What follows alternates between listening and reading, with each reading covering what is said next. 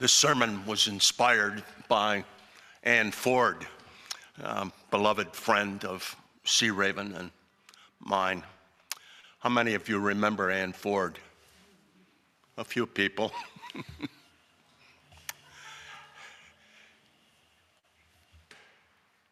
Doug, her now deceased husband, was on the search committee along with me, who brought Carl here to this congregation.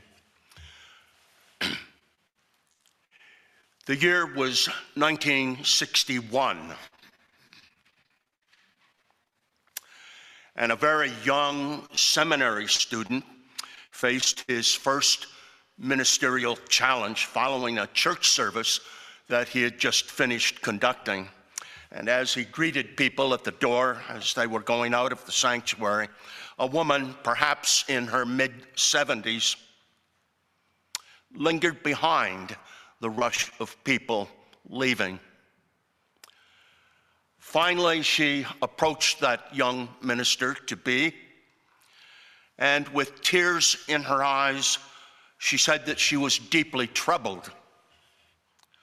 "Well," he said, "what are you troubled about?" She paused. The Russians sent Sputnik into space in 1957, and now our new president wants to send people to the moon. What will happen if some of those space vehicles fly into the wrong cloud and kill some angels? And now, with tears flowing freely, she said, "And worse yet, what will happen if they fly into heaven and kill God?"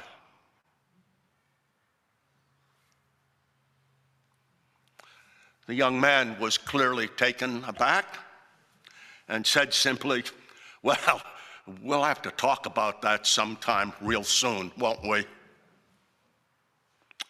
And for whatever reason, they never did. You know, of course, who the young man was.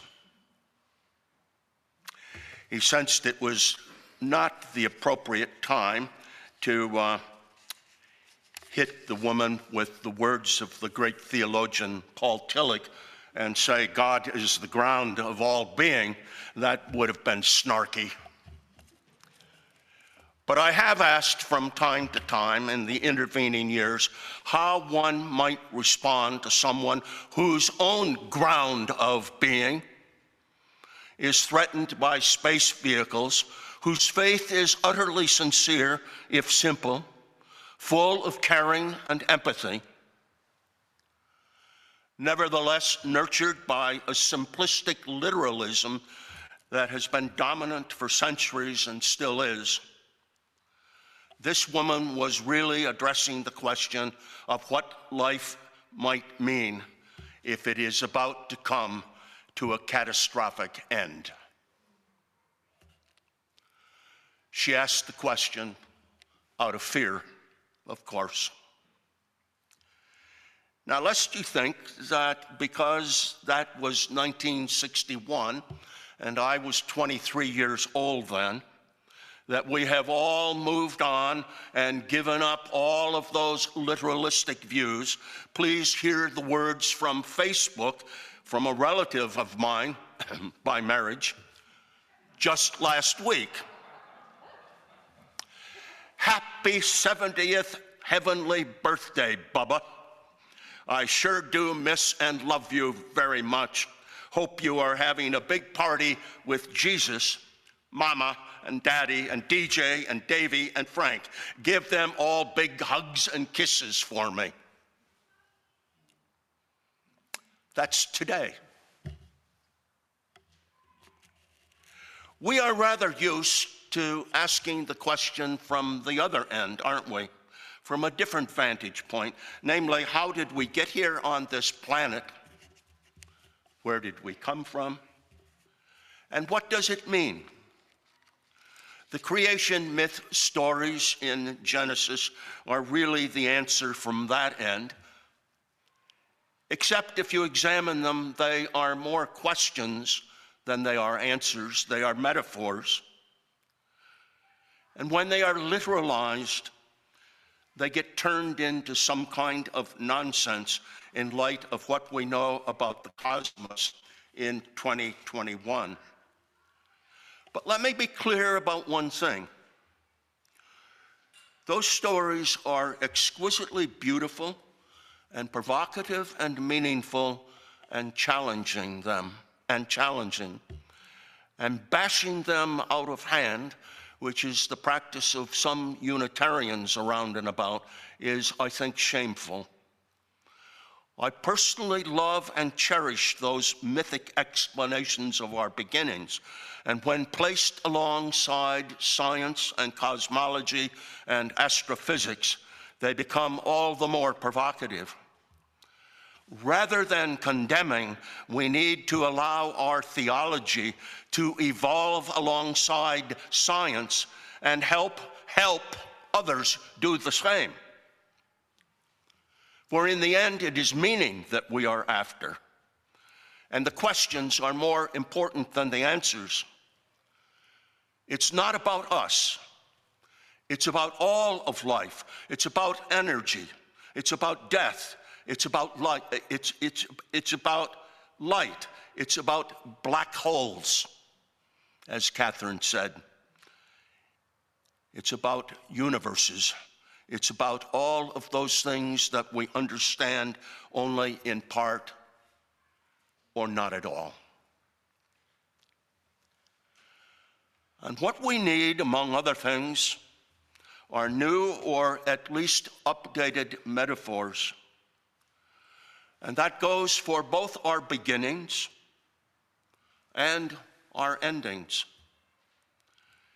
So, in honor of that elderly woman that I failed to respond to 60 years ago, I invite us to plunge into the fray. Author Katie Mack launches us in her humorous, insightful, profound book entitled The End of Everything, Astrophysically Speaking. Not to worry, not to worry. It's about 5 billion years away, more or less. Or it could possibly be in the next 5 minutes, although that is highly unlikely. But when it happens, the sun will swell, it will engulf the orbit of Mercury, maybe Venus, and the Earth will become just a hot, charred, magna-covered rock. The vastness of the event boggles the mind, and it helps us realize that, all things considered, as Katie Mack puts it, we are nothing but a small, sentimental speck of dust, lost in a vast and varied universe. It sort of began 13.8 billion years ago, when the universe went from a state of unimaginable density to a rapidly expanding cosmic fireball to cooling matter and energy, which were the seeds of the stars and the galaxies, and eventually, in the scheme of things, all of us. It was not really a big bang, as we like to say, but more an explosive expansion of densely packed energy that was already there. It was more a transformation of energy into matter. We use the term eternity. What does that really mean? We want to think that we are really made of stardust. and that we will go on forever in some form that we refer to as life.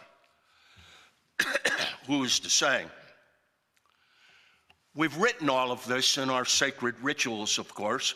We have incorporated it into our belief systems. Katie Mack assures us, however, that we know positively that the death of the universe is final. No more Blue Boat home. No more. So what does that mean for us, for the living of these days, for having a purpose or setting goals or trying to do good, or you fill in the blanks? Eschatology is the word that we're looking for. I used to play a game with my two of my nieces about eschatology and apocalypticism. They learned those words when they were 3 years old. Hardly an idea of what they meant. I hardly had an idea of what they meant. Anyway, eschatology comes from the Greek, and it means end times, or the end of the world as we know it. Judaism and Christianity and Islam have in common a vision of those final times when the world is restructured so that good finally triumphs over evil, and where there is judgment that rewards those who have been faithful and punishes those who have not. In the Christian tradition, there is the apocalypse, known as the Revelation to John. Apocalypse is another Greek word. It means revelation. And getting to that ideal place, if you wish to read the book of Revelation, which I don't exactly recommend, but if you want to, go ahead.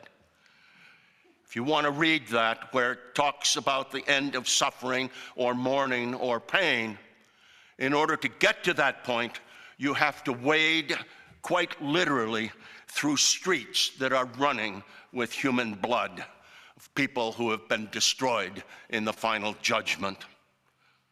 It is a scenario live and well, even today in evangelical circles, but it is particularly alive and well with Reawaken America tour led by Alex Jones and Mike Flynn and Clay Clark, who believe that the end times are playing out before our very eyes as they call for insurrection. So this bloodbath perpetrated by a supposedly loving and caring God is still with us in full force. What Katie Mack says in her book, I suppose, will scare a good many people half to death. What Reawaken America is all about will scare the other half of the people half to death.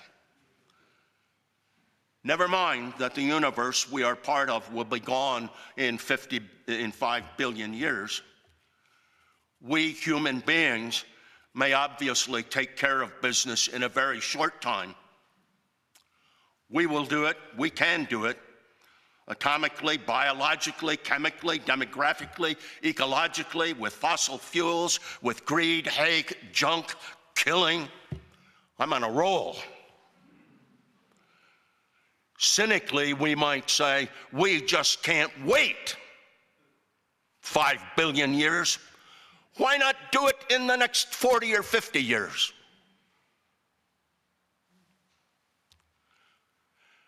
But Katie Mack, bless her soul, jars us into a different kind of reality with an optimism that makes me incredibly jealous.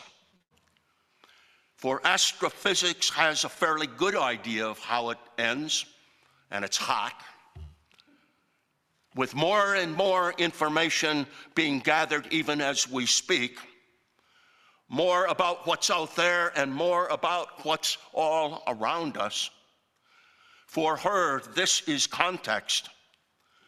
And so she says, and I quote, exploring possibilities gives us a glimpse of the workings of science at the very cutting edge and allows us to see humanity in a new context, one which, in my opinion, can bring a kind of joy even in the face of total destruction.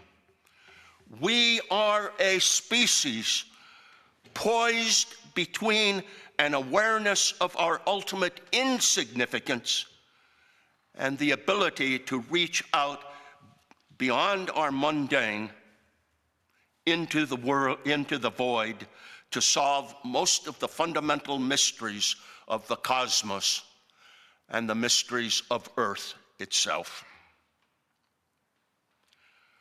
What is described cosmologically and astrophysically by Katie Mack screams at me two things: humility and life in the moment. This moment. This is what we've got, folks. There is no heaven out there, a place, even with Bubba. Nor is there an exciting hell down there. And Jesus is not coming to be an imperial king, to lead the battle, to begin the bloodbath.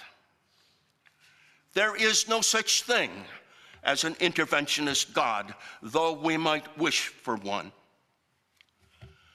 And one more thing screams out at me with a degree of urgency, and that is that religious bodies, and particularly Unitarians, I think, because they have kind of a head start on this, need to begin developing new metaphors of understanding and reshaping old metaphors that no longer work. New metaphors for God, if we're going to use that word. Tillich, as I suggested a moment ago, took a crack at that in the 20th century. And certainly others have along the way. Carl mentioned John Shelby Spong, Jack Spong, who was a friend of mine years and years ago. Jack speaks about God as the source of life, not as in the creation myth, but scientifically in the energy of cells that make up our bodies, giving us consciousness and the ability to define life and destiny, to determine meaning. And Spong stretches that meaning into God as the source of love. Well, I like it, but I'm not sure it will fly very far.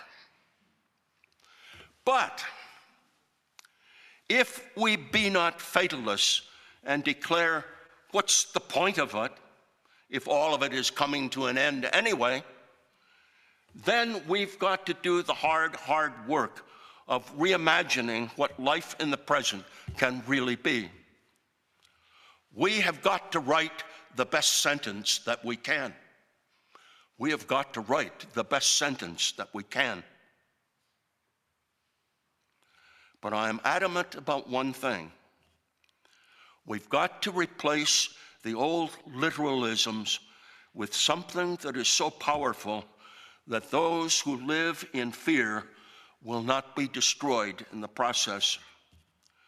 We cannot tear down the old metaphors or the simplistic literalisms without suggesting something more powerful to put in their place. People who live in fear, people who have been uncared for, people who have been dispossessed, people who have been denied, deserve at least that. People who are alive today deserve more than a non-existent, wished-for heaven in order to escape their misery from this world, this place, this earth that gives them nothing but suffering.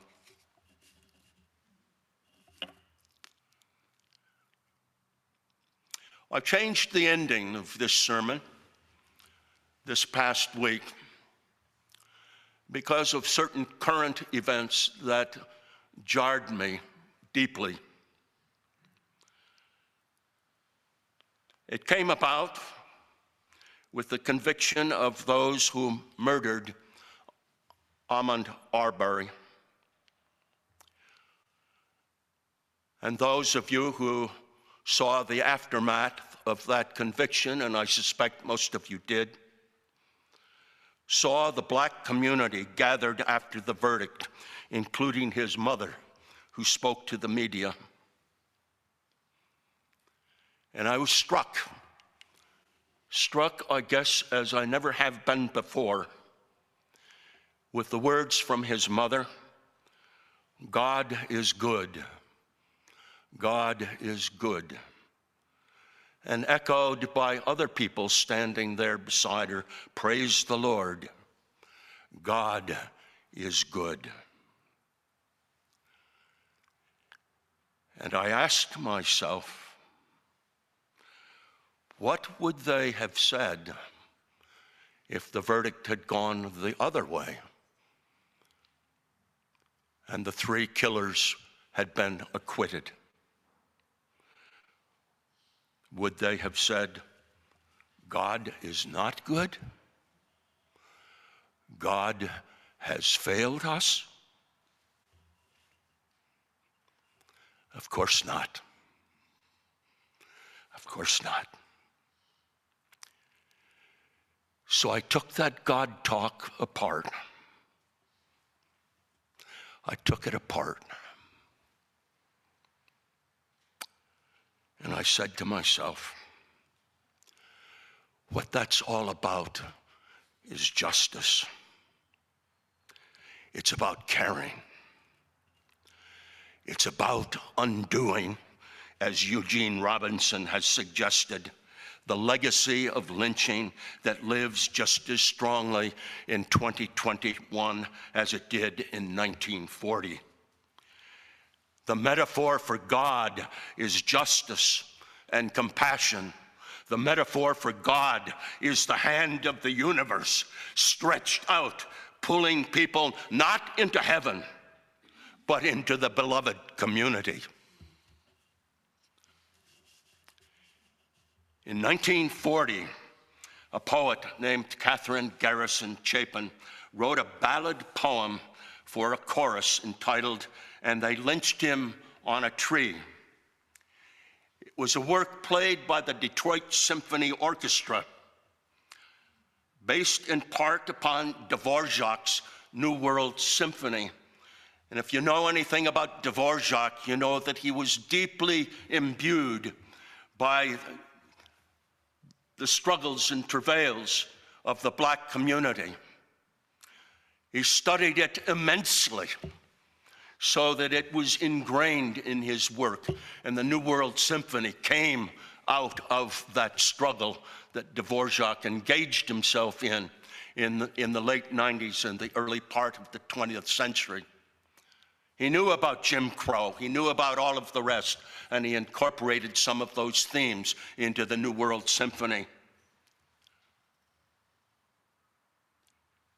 And so this particular symphony, played by the Detroit Symphony Orchestra in 1940 by black composers, was the offshoot of some of the work of Dvorak. The final chorus of that poem goes like this. They left him hanging for the world to pass by. But another sun will rise in the clearer sky, and a new day of justice will dawn on the land. Cut him down from the gallows tree. Cut him down for the world to see. Call him brother and take his hand and clear the dark shadow that falls across your land. The long, dark shadow, the long, dark shadow. Oh, trust your brother and reach out your hand and clear the shadow, the long, dark shadow, and clear the shadow that falls across your land.